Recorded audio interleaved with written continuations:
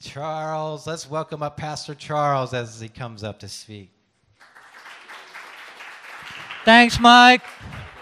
Yeah. Appreciate it, as always. Great worship. Please excuse us this morning. We are having technical difficulties. The system is down. And it's having, usually it gets back on. In a short amount of time, we can figure it out. But this time, it's just really messed up. So, well, that happens even with major national networks, right? I remember, sometimes you're watching football and it just all goes down, right? So it happens. Now we rely heavily on slides, right? For visuals, for scriptures, for pictures and images to communicate what we are trying to communicate. So without the visual, you're going to lose some of the communication today. But, just try to follow along, okay? I'll try to envision, try to make it more visual for you with descriptions. We will see. Okay, so we start today with a new sermon series. Yay, exciting. We start a new sermon series called The Good Life. The Good Life. Sounds good, right? Everybody wants good life. It's inspired by a book that was written by two Harvard psychologists who are in charge of what is called Harvard Longitudinal Study. I don't know if any of you have heard of this study. It's the most comprehensive study of its kind. They have followed almost 1,000 people for 85 years, collecting all kinds of detail. These people have signed up from 85 years ago. That's like 1930s something, right? And these people have volunteered to give all kinds of data regularly, every month, every 3 months. They would get interviewed for hours and hours and hours about how their life is going, what's happening in their life, if they get fired or hired, promoted, kind of lost their job, moved, just everything got followed. Costs a lot of money, right? For 3 generations now. And so they have incredible amount of data on what makes people happy and healthy. Those are the 2 questions they pursued through this study, trying to correlate what leads to happiness, what leads to healthy life. Interesting, right? Now, what they mean by happiness is not just having a pleasant, good time in life. They make a great point in differentiating between, and this is where slides would have been very helpful, but I'm going to try to go at it. Eudaimonia, it's a Greek word. It's a big concept in Greek philosophy. There's a difference between eudaimonia and hedonia. Eudaimonia is happiness as fulfillment. Hedonia is happiness as pleasure. So they make a big difference between lasting, fulfilling, satisfying contentment in life. Through the ups and downs of life, is your life worth it to you? Is it valuable? It doesn't matter if you're having a bad time or good time. Your life is solid, eudaimonia, versus hedonia, which is all about pleasure. So for Aristotle, this was a big concept. This is from Encyclopedia Britannica.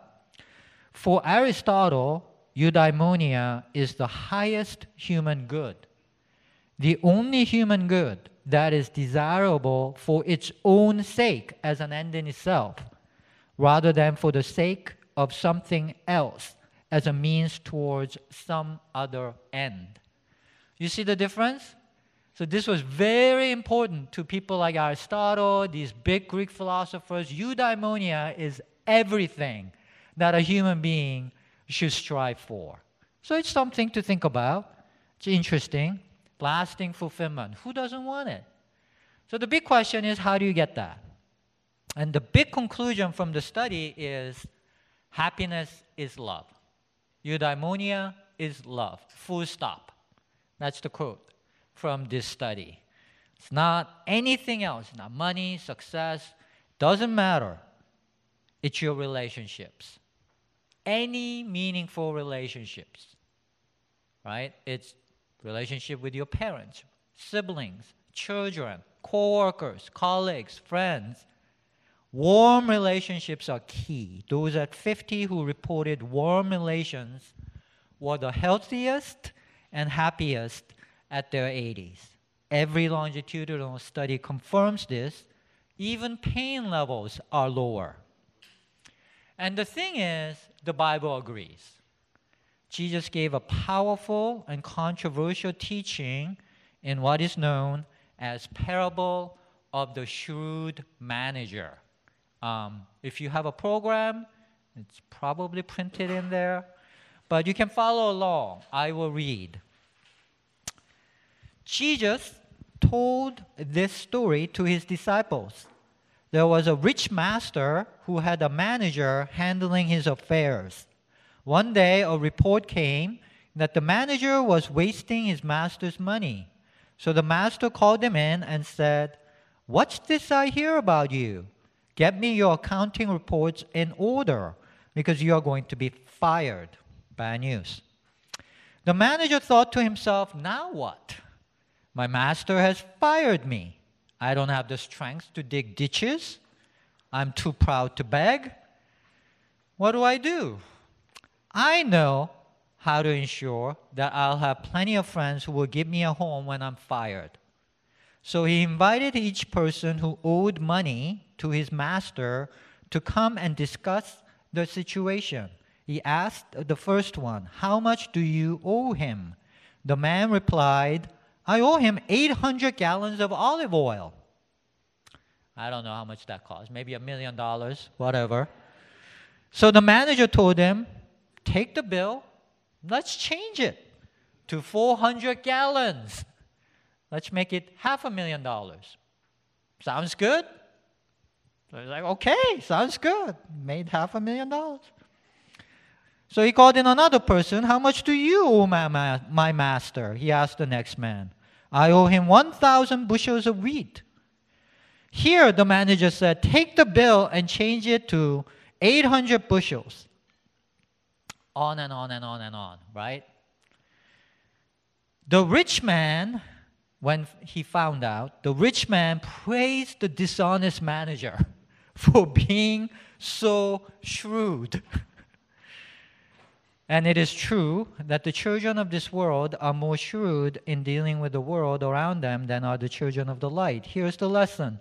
Use your worldly resources to benefit others and make friends. Then when your possessions are gone, they will welcome you to an eternal home. If you are faithful in little things, you will be faithful in large ones. But if you are unfaithful in little things, you won't be faithful with greater responsibilities. And if you are untrustworthy about worldly wealth, who will trust you with the true riches of heaven? And if you are not faithful with other people's things, why should you be trusted with things of your own? No one can serve two masters. For you will hate one and love the other. You will be devoted to one and despise the other. You cannot serve God and enslave to money. The Pharisees who loved their money heard all this and scoffed at him. Then he said to them, "You like to appear righteous in public, but God knows your hearts. What this world honors is detestable in the sight of God." Very controversial, interesting passage. Because Jesus appears to extol this dishonest manager, right? So it's Jesus, praising, cheating, scamming, fraudulent activities, right? And that's why the Pharisees, they were the religious leaders at the time, heard all this and scoffed at him from the passage, right? But Jesus should not be scoffed at. Easily, at least. There is deep wisdom here. So I like to dig in. Okay? Let's begin. Jesus begins saying, there was a rich master who had a manager handling his affairs. One day a report came in that the manager was wasting his master's money, not a very good manager. So the master called him in and said, "Hey, what's going on? Get me your accounting reports in order because you are going to be fired." So the situation is, right, you have a financial manager for a rich lord. That was common back then, right? Even now, we have rich people have financial advisors. Have you heard recently that Usain Bolt, he got swindled and lost $16 million by his financial advisors? Anybody hear that, right? It was pretty big news. Nobody heard it?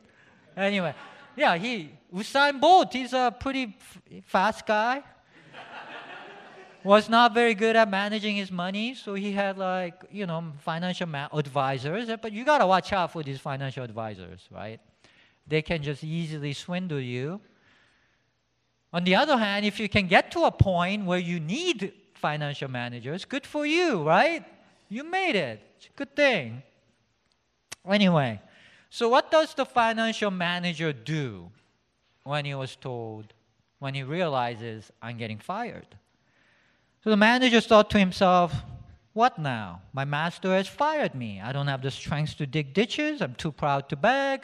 He's making a careful assessment of his strengths and weaknesses, his assets, what he's got, what he doesn't have, right?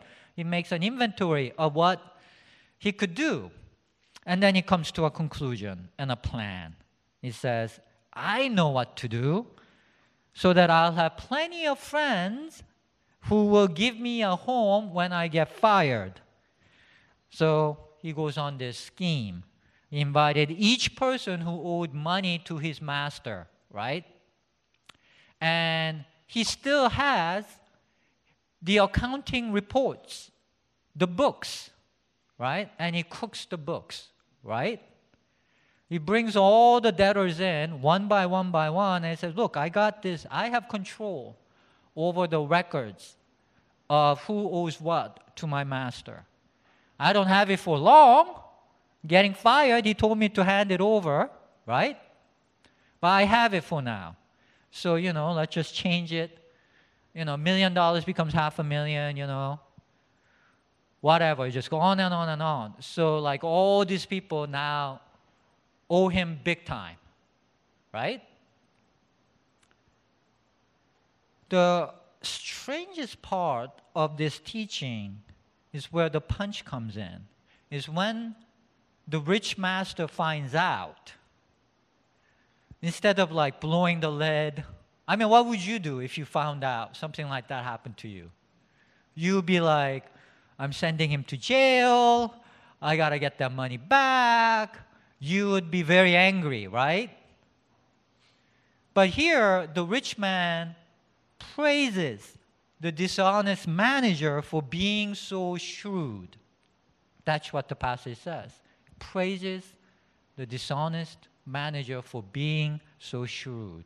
What a strange reaction, right? Very strange, very abnormal.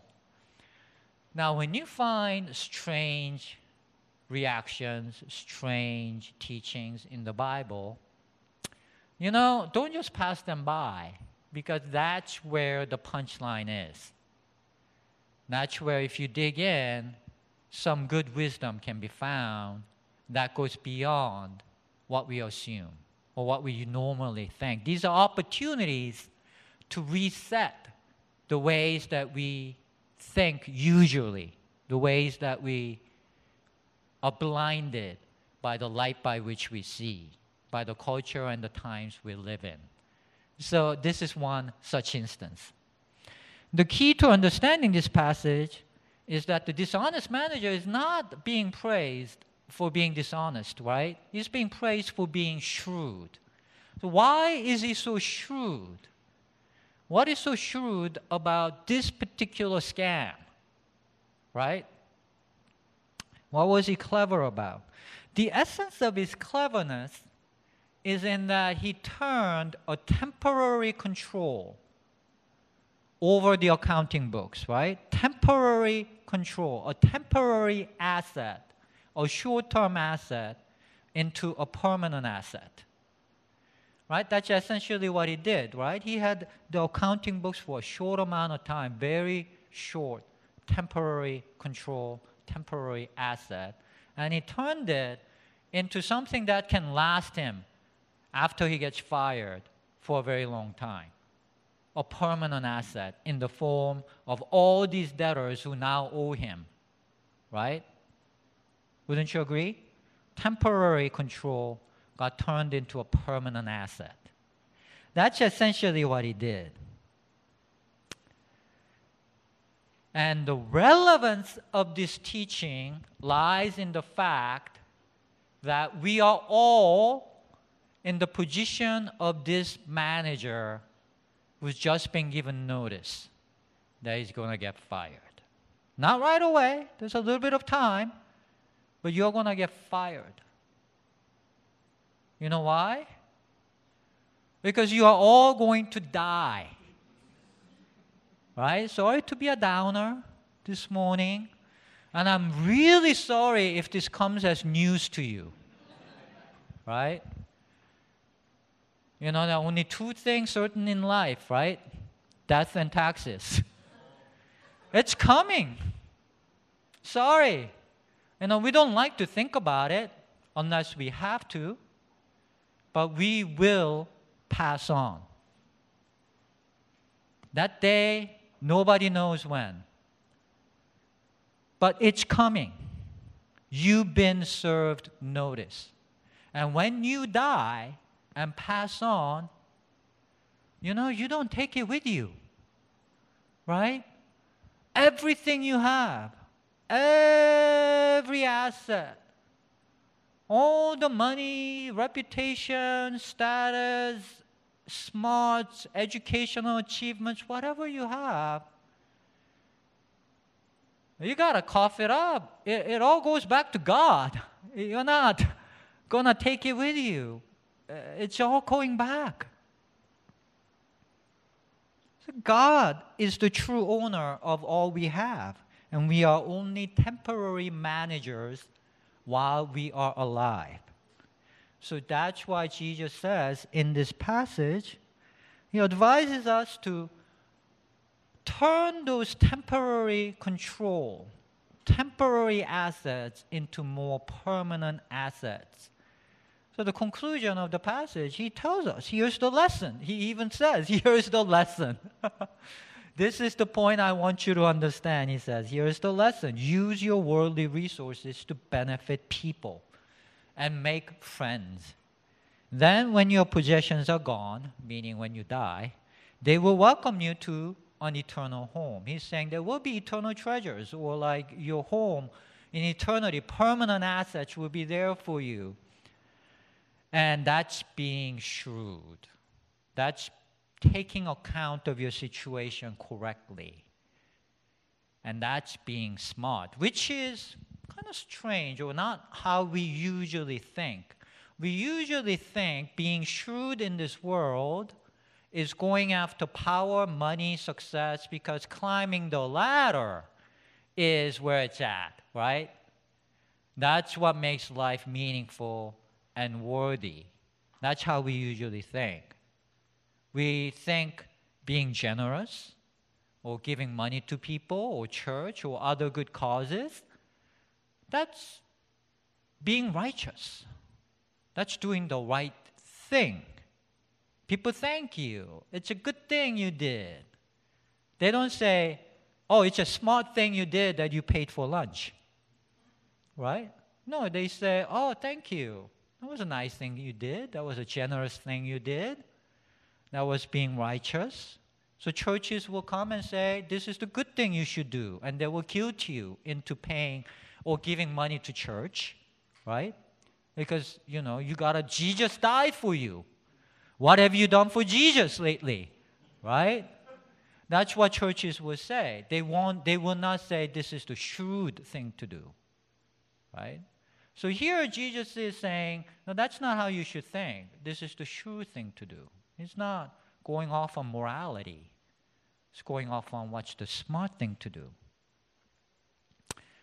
Now, I talked about this last Sunday, but the primary meaning generator in a human mind uses some kind of hierarchy of worth to generate meaning and worth, like beauty, wealth, success, and we rank each other and ourselves according to some hierarchy we have that depends on the culture and the times, that we live in. And we put everyone in a ladder, including yourself. And you try to go up, and you see people that are higher than you try to emulate them. This is how human world usually works. And this is one reason why people end up getting enslaved to money, that it is meaningful in that way, in climbing the ladder. So this is where slides would have been very helpful, because I illustrate these things. For example, I was going to show you a picture of a watch. This watch costs $5.5 million. Right? This watch costs $5.5 million. It's a Patek Philippe watch. Have you heard of that brand? $5.5 million. You could buy a nice house, even in New York, with that money, right? Just a watch. And, I wish I could have shown you. Functionally, it's no different than any other watch. It doesn't have a button that says, oh, it reverses time flow. It makes you live longer. Oh, no, all it does is tell time. And seriously, these days, $10 digital watch is incredibly accurate, right? Down to 10th decimal, right? So it doesn't do anything better, functionally speaking. It just tells time. Why is it worth $5.5 million? Why would someone buy that for that amount of money? Well, it does do one thing. It communicates your superiority, right? It communicates that I am so rich that I can just wear a $5 million watch on my wrist. It's nothing, you're just walking around with it. It says to everyone, you made it. You are superior human being. It communicates your worth, right? And that is powerful enough, compulsive enough that people would do this. It's worth a lot to human beings. And that's one reason why people get enslaved to money. And this is where the passage talks about how the Pharisees, the religious and society leaders at the time, loved their money and heard all this and scoffed at him. That's what the passage says. These religious and society leaders, they loved to display their superiority. They prayed ostentatiously in public. They went on and on and on about what is the righteous thing to do and the good thing to do. In this passage, Jesus points out, you like to appear righteous in public, but God knows your hearts. What this world honors is detestable in the sight of God. So there are two attributes from this passage attributed to the Pharisees. They are enslaved to money, they love their money, and they love showing off how righteous they are. They are connected. They come from the same source. They serve the same purpose. It shows you're superior. They love to display their worth, right? They're worthy with their success and their money, and also with how righteous and right they are. And today's society works on exactly the same dynamic, same axis. It just changes over time slightly what criteria you use, but the human society has always operated around this thing about who's better and who's worse, who's worth more and who's worth less. That was of prime importance to human beings. This is what the world honors, how the world operates through public displays of being right and being successful or any other way. That can come through the language you use. That comes from things you watch. You could communicate that in any myriad of number of ways, right? You know this. It should speak to you as something that is all around you. You see this. We prove our worth both in secular and church settings through these markers of being in the right camp. But he says that it is detestable in God's eyes because the cross flattens all hierarchy. The cross flattens all hierarchies of worth because he says, you are all worth the life of God incarnate. And that is infinite. You can't add or subtract from infinity. Not even with $5 million watches. Doesn't do anything for your worth. Your worth as a human being is established in the fact that you are a human being made in the image of God. It was worth enough for God to decide you are worth the life of God incarnate. That is the essence of Christian message. And this is why it is detestable in God's eyes that people are just running around trying to signal how much more worthy you are from other people. You get that, right? Now, don't get me wrong. I want to make this very clear. It is perfectly fine to pursue success and money. Go for it, guys. Be rich and successful as you can be. God bless you. Hallelujah, right? You know, because having money, it's convenient. It'll make your life easier, right? And you can do lots of good things with it. And so having money by itself is not a problem at all. Bible is chock full of instances where God blesses people with money. The problem comes in when even many churches talk about how success and money is the sign of your worth. Sign that God has blessed you, that you are in the right place. That's your BS. Jesus was poor. He had nowhere to lay his head, he says. He's so poor. Was Jesus worthy? We are all followers of Jesus, right? Doesn't make you any more worthy, but it's nice to have, right?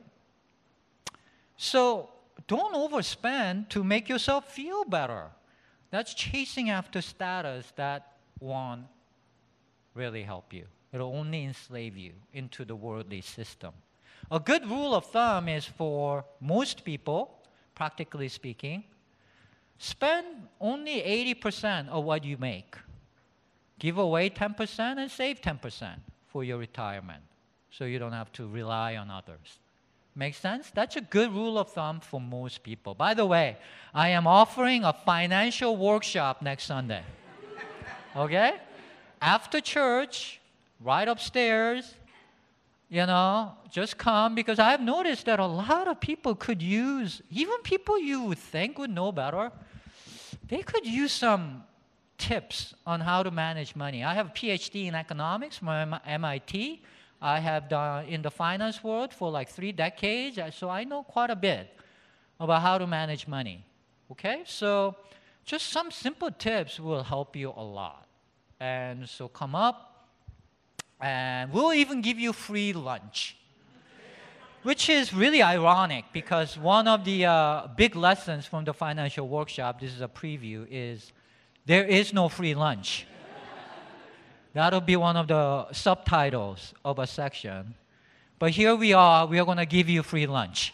And there's really no conditions attached because that's what we do. So check it out next week. Anyway, getting back to the topic, what Jesus teaches is confirmed by secular wisdom, by Harvard psychologists, like I talked about, Good Life. They say, hey, the wisest thing you can do in life is to invest in relationships if you want to live happy and healthy life. So when Jesus and Harvard psychologists When they agree, that's when you should sit up and say, wow, that must be a good idea, right? So let me give you some practical suggestions. The first suggestion is spend time and attention on your relationships. Don't take your relations for granted, especially your family relationships. We have a tendency to like assume that, friendships or family, it should be easy. If it's a good relationship, these things should just happen. That's not true. As with anything, if you don't pay intentional, strategic effort and time into these things, they will wither. Okay? So spend time and resource into these things. The book says that the most precious asset we have is time and attention. To illustrate this, it asks you to imagine a certain resource. And everything you do takes this resource. Even sleeping costs you this resource. And the trick is, you don't know when it will run out. Everyone has a bank account of this resource. You just don't know. This resource, the book says, is time. It will run out, just like Jesus taught in this passage. Everything you do costs this. Every minute you spend is a minute that will never come back. It's the most important resource you have. And when it's gone, it's game over. You cannot do anything anymore. It's done. So how will you spend this resource? Put some thought into it. Don't just drift along and just waste time. Think about what's important to you. Spend some time thinking about how to foster those things. To go with that suggestion, try using what the book calls WISER model. And it's W.I.S.E.R. We need slides for these things. Sorry. So it just stands for it's a model that stands for 5 steps you should take in relationships. First thing it says is watch. Watch. Observe. Because the biggest obstacle to good relationship is that we jump to conclusions too quickly. Especially smart people, we jump to conclusions too quickly. We make assumptions. Especially when we get bothered. When someone bothers us, something bothers us, we have an emotional reaction and we make assumptions. It says take a step back. Ask lots and lots and lots of questions. Instead of thinking you understood what they were saying or doing. Use techniques like reflective listening, like, I hear you saying X, Y, and Z. Is that right? Don't assume. Emotions get in the way. So observe your reactions, observe the other person, spend time watching. Before you come to any conclusions about what has happened, you got to spend a lot more time observing. Just do one more step. Make sure you understood, right? Second step is I, interpret what you have observed. We have to draw meaning from what we have observed. In this step, ask questions like, why is this so important to me? Is this about me or something else? What's really going on? Try to get a deeper understanding of why things are happening this way. Says, don't make a mountain out of a molehill, but don't make a molehill out of a mountain either. Right? You have to come to a good interpretation, and that takes a lot of thinking. So I. And then S is select. Once you have a good feeling that you have spent enough time observing, you have spent enough time interpreting, then think about what are the options that you have in terms of your reaction. Select. Don't just go with anything that comes to you as a reaction. I mean, it may feel emotionally satisfying to just react, lash out, just go with whatever comes to your head. But he says, no, take a step back. take a walk. Try to select. Think about what is the objective you want out of this. Like, do you want a good relationship? Or do you want to be right? For example. You could get into an argument, for example, with your spouse or your children or your parents, and you could argue and argue and argue about how you are right and they are wrong. Sounds familiar? So, but we just automatically think that that's the way we should engage. But take a step back and think, is that the objective, to be right? Like for those of you who are married, when you got married, what was your vow? Was your vow, in my marriage, I will make sure I am right in my relationship with you. That's my highest priority. I will prove to everyone in the world you are wrong and I am right. That's my objective. Was that your vow? Nobody makes a vow like that, right? No, your objective is to build a warm relationship, right? So, tailor your action based on your objective rather than just going with your actions and ending up with an objective end that you probably didn't want. Sounds wise? That's why it's called wiser model, right? And E is then engage. Once you have selected, then engage your actions. And at this point, the book tries to encourage you by saying, no plan survives contact with reality, right? So you may have an idea of how things will go once you selected a plan, but it will not go that way. So don't be too hard on yourself. Just, you tried. That's what's important. The book says it's more important to try to understand than even understand. It comes across to other people. If you really put in a genuine attempt to understand, even if you get it wrong, most people will see that you are trying, and that's important for warm relationships. And this comes from 85 years of studying people, right? So it's great wisdom. Finally, reflect on what happened. Try to draw lessons for next time. Now, I grant you, this sounds like a lot of work, right? It's a lot of work for relationships. And we think good friendships, relationship, it should just automatically be there. It shouldn't take this amount of work. Wrong. It does. We spend so much time thinking strategically about how to be promoted, how to succeed in this world. Well, spend just even a fraction of time of that on relationships. That's what's important.